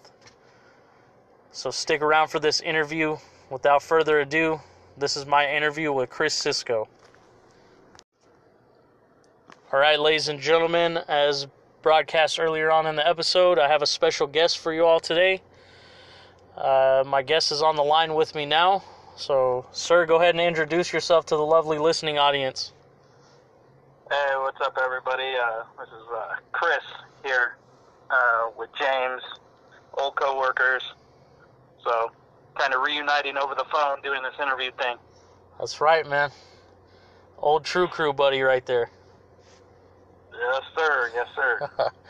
All right, Chris, man, thanks for coming into the Monsters Lair with me today, bro. This episode that you're going to be featured in is an episode on poltergeist activity. You had mentioned to me when we first started talking about doing this possible interview that you have some experiences. Yeah, man. How long have you been having those experiences? Has it been a lifelong thing? Has it just been in your adult life? It's actually been it's been not necessarily lifelong, but I mean, shit, probably since like middle school, man. I've experienced some stuff and have had like people around me experience stuff, and you know, it's pretty trippy, man. Like, for sure. And like, I always kind of just thought it was like, oh, well, maybe it's me, or you know, like, and these people, like, when they're around me, like, they see things or hear things, or even, you know, just like stuff happens, you know. So it's like it's pretty crazy. But yeah, probably about the most, like, almost all my life been having some weird experiences. Okay. And what's the most vivid experience that you've had that you remember to this day? That's a good one. So it was Christmas of 2016. I remember it exactly because we were at my aunt's house, and so everybody's all gathered around, you know, family, cousins, everything like that. And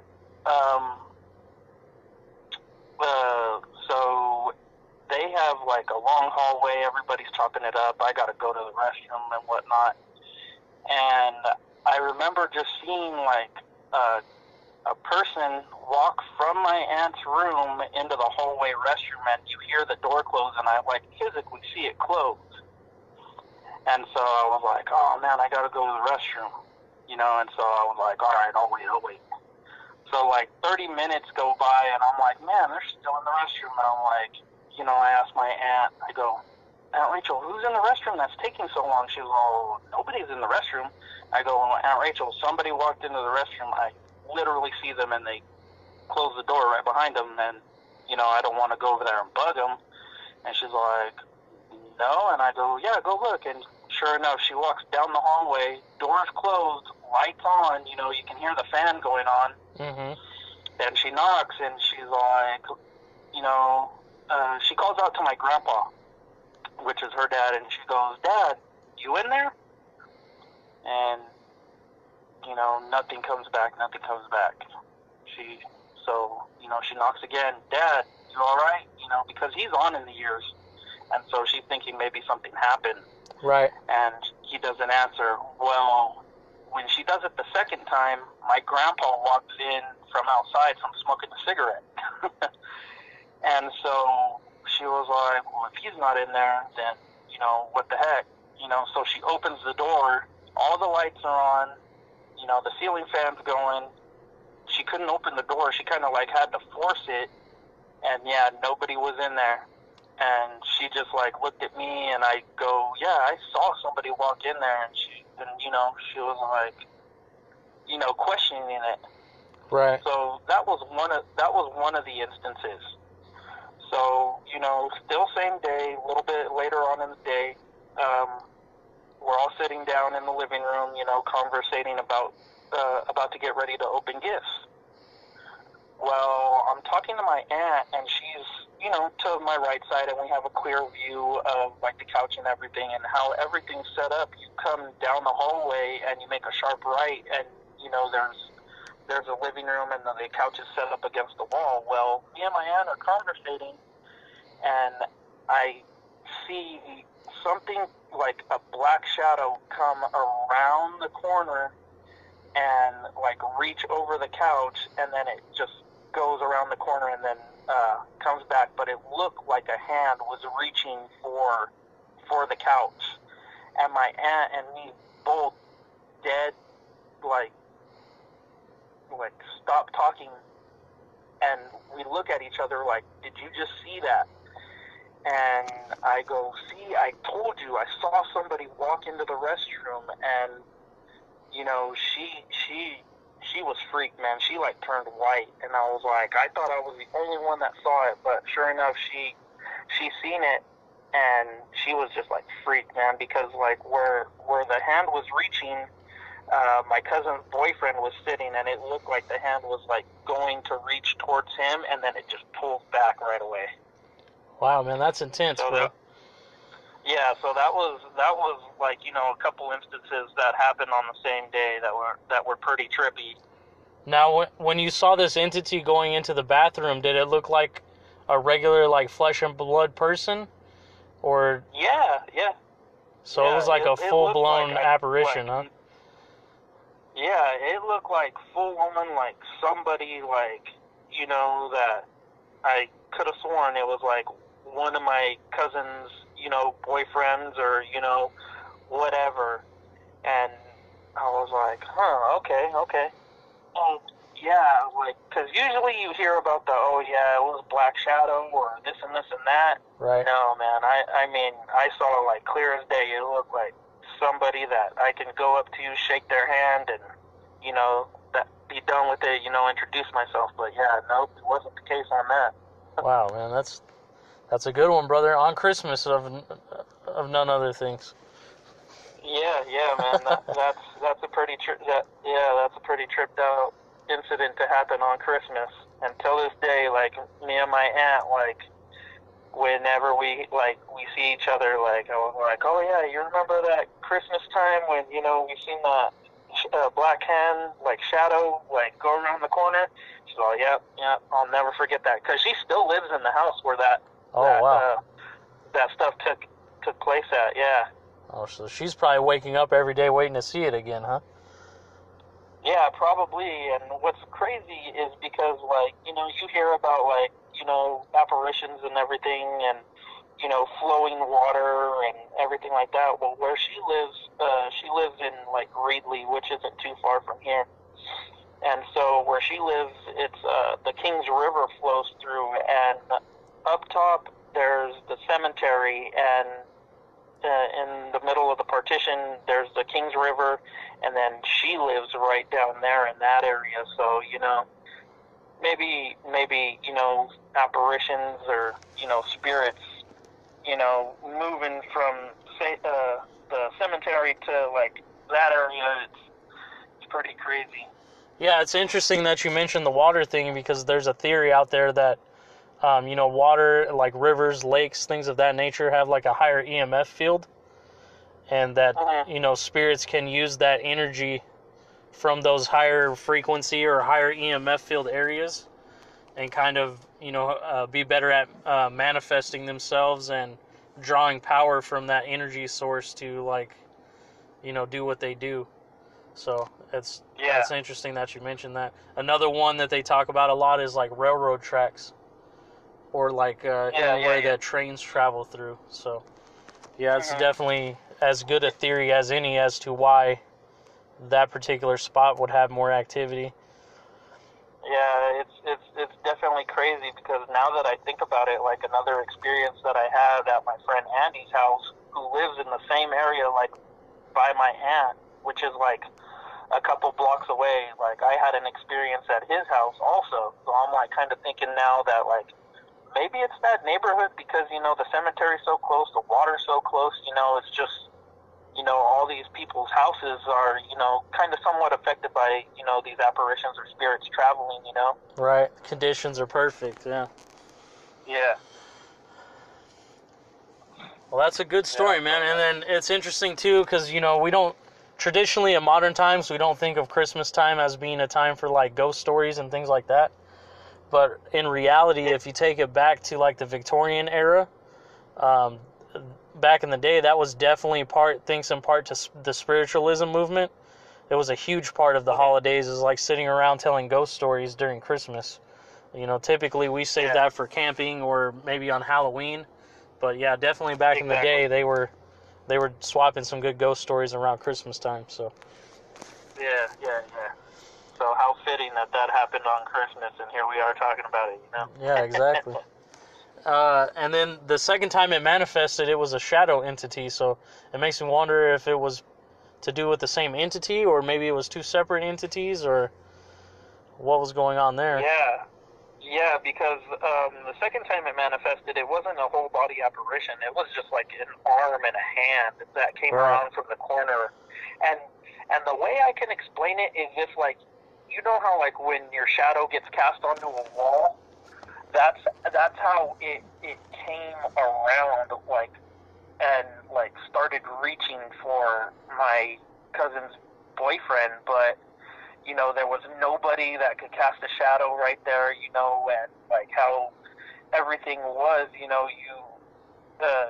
it didn't, you know, all the stuff didn't add up to you know, make it to where something like that could happen. Right. You know, and, like, that's why, like, me and my aunt were just kind of, like, freaked out a little bit, and, like, you know, twice in one day, all right, come on here, you know, something's going on.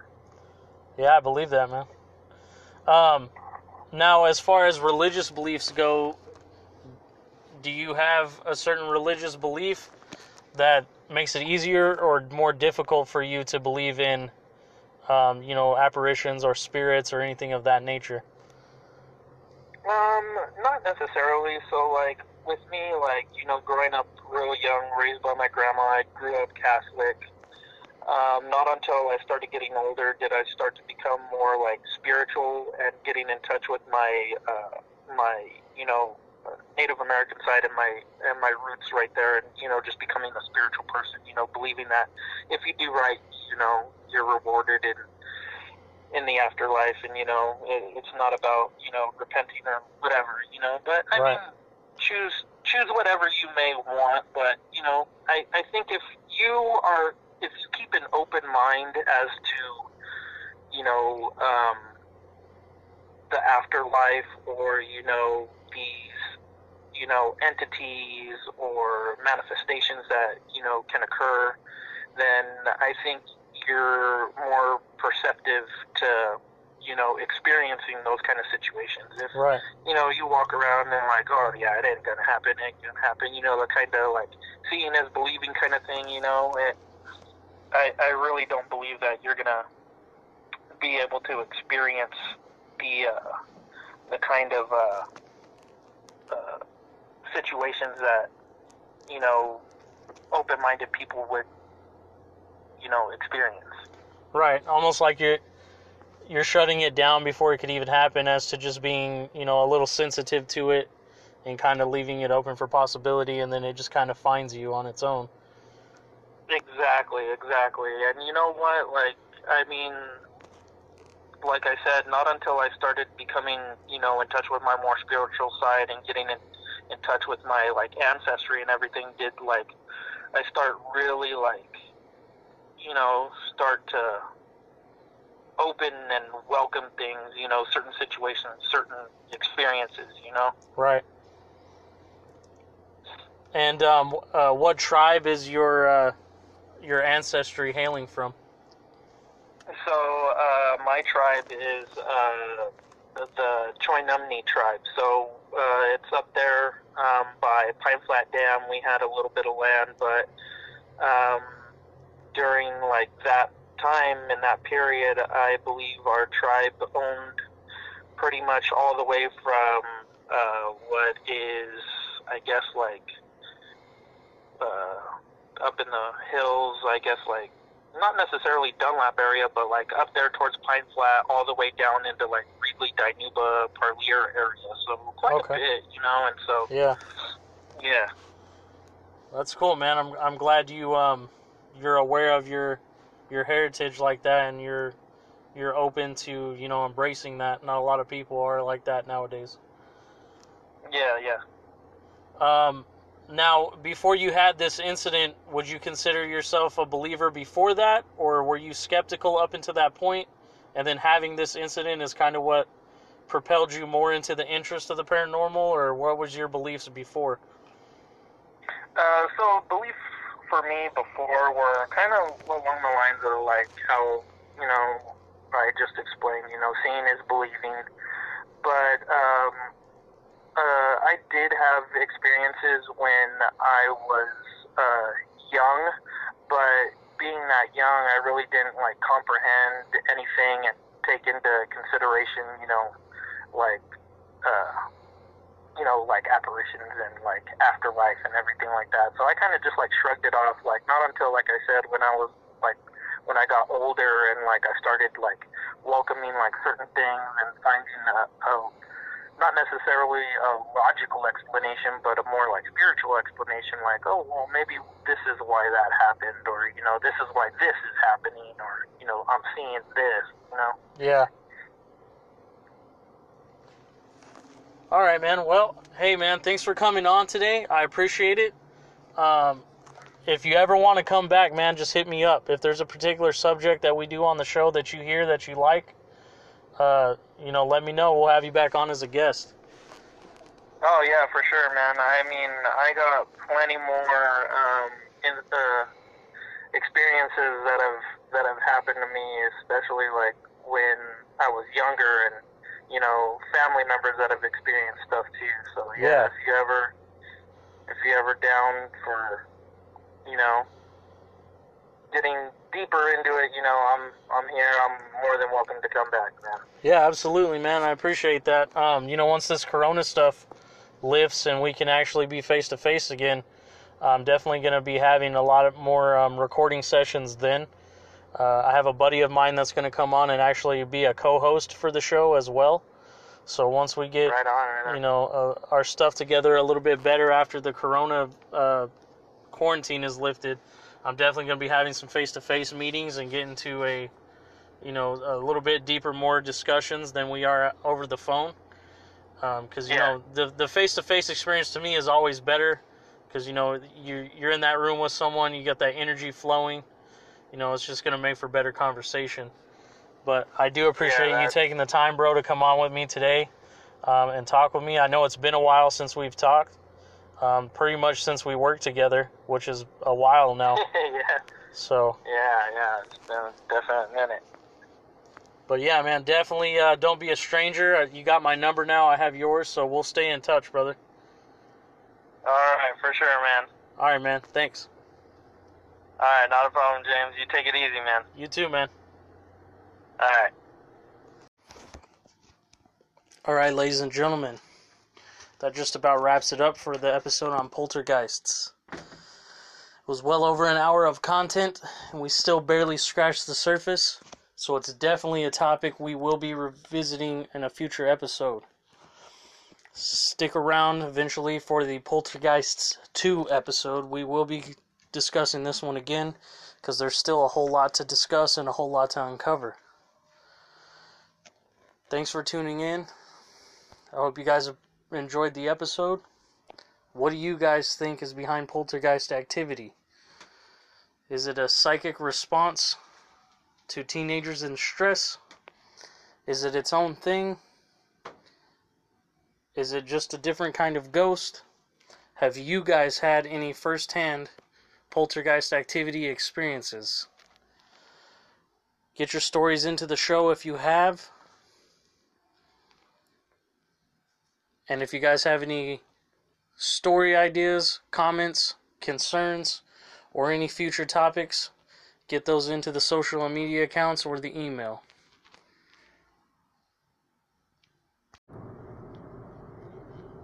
Alright, listeners, if you guys would like to contact me at the Monsters Lair, you have a few different options. If you'd like to contact me by email, you can email me at jdhutch1@hotmail.com. Once again, that's jdhutch1@hotmail.com. If you want to email me any stories, any show ideas, comments, concerns, questions, anything of that nature, feel free to email those to that address.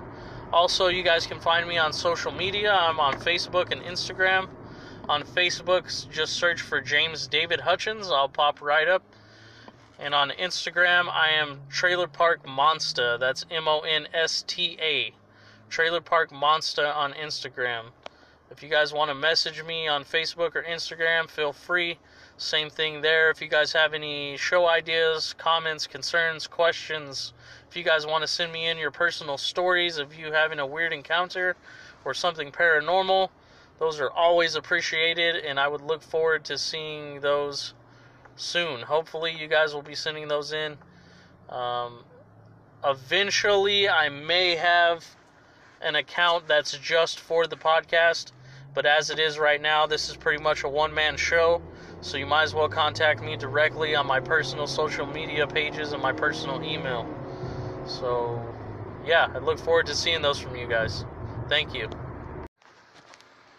Alright, ladies and gentlemen, as always, at the end of my episodes, I like to give out special thanks to those of you who helped me get the episode out and have contributed to supporting the show. First and foremost, as always, got to give a shout out to my best friend, the Chief himself, Mr. Alan Bailey, at Chief Alan Bailey on Instagram. Go and check out his brand, Fly Fresh, at Fly Fresh on Instagram. Support a local Fresno clothing company. Order some merchandise from them. It's going to be great quality. It's going to be awesome work. Also, if you guys need any graphic artwork done at all, hit up Alan at Chief Alan Bailey on Instagram. Get some awesome designs directly from him. As always, thanks, Alan. Thank you, Uncle Alan. Another very special thank you goes out to Mr. Co-host himself, at Tom the Nightmare, a.k.a. Tom the Insomniac, a.k.a. T.O. Tommy, a.k.a. Tommy Cunningham. Thanks for your support, good buddy. And I can't wait to sit down with you and have you on the mic with me for some of these episodes that we got coming up. As soon as quarantine's over, man, we're going to get together in the lab and brainstorm. Love you, brother. Gracias, Tommy. Another guy I got to shout out is my podcasting brother from another mother, Mr. Paulie Manners, a.k.a. The Bearded Breed, at the Bearded Breed podcast on Anchor.fm. It's pretty much my brother's show. If you guys love anything to do with nerdist culture, whether it's board games, comics, movies, D&D, role-playing, video games, wrestling, superheroes, anything of that nature, nerd culture is now pop culture, and this man has your connect for everything to do with pop culture. Definitely go and check out the Bearded Breed podcast, now on at Spotify and at Anchor.fm. Thanks, Bearded Breed. You're the man. And last but definitely not least, I gotta give a huge thank you out to all of my listeners. Thank you guys for tuning in again to another episode. If this was your first episode and your first experience diving into the depths of the Monsters Lair, I can't thank you enough. If you guys enjoy the show, if you've been enjoying the episodes so far, please spread the word. The Monsters Lair on at Spotify, at Anchor.fm, and soon to be iTunes podcasts. As always, thank you all. I love you.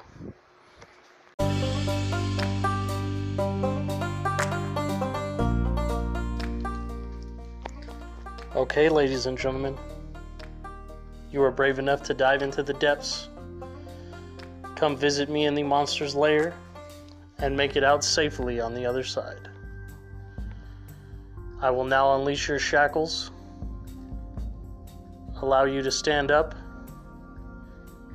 and allow you to now be free to escape the Monsters Lair.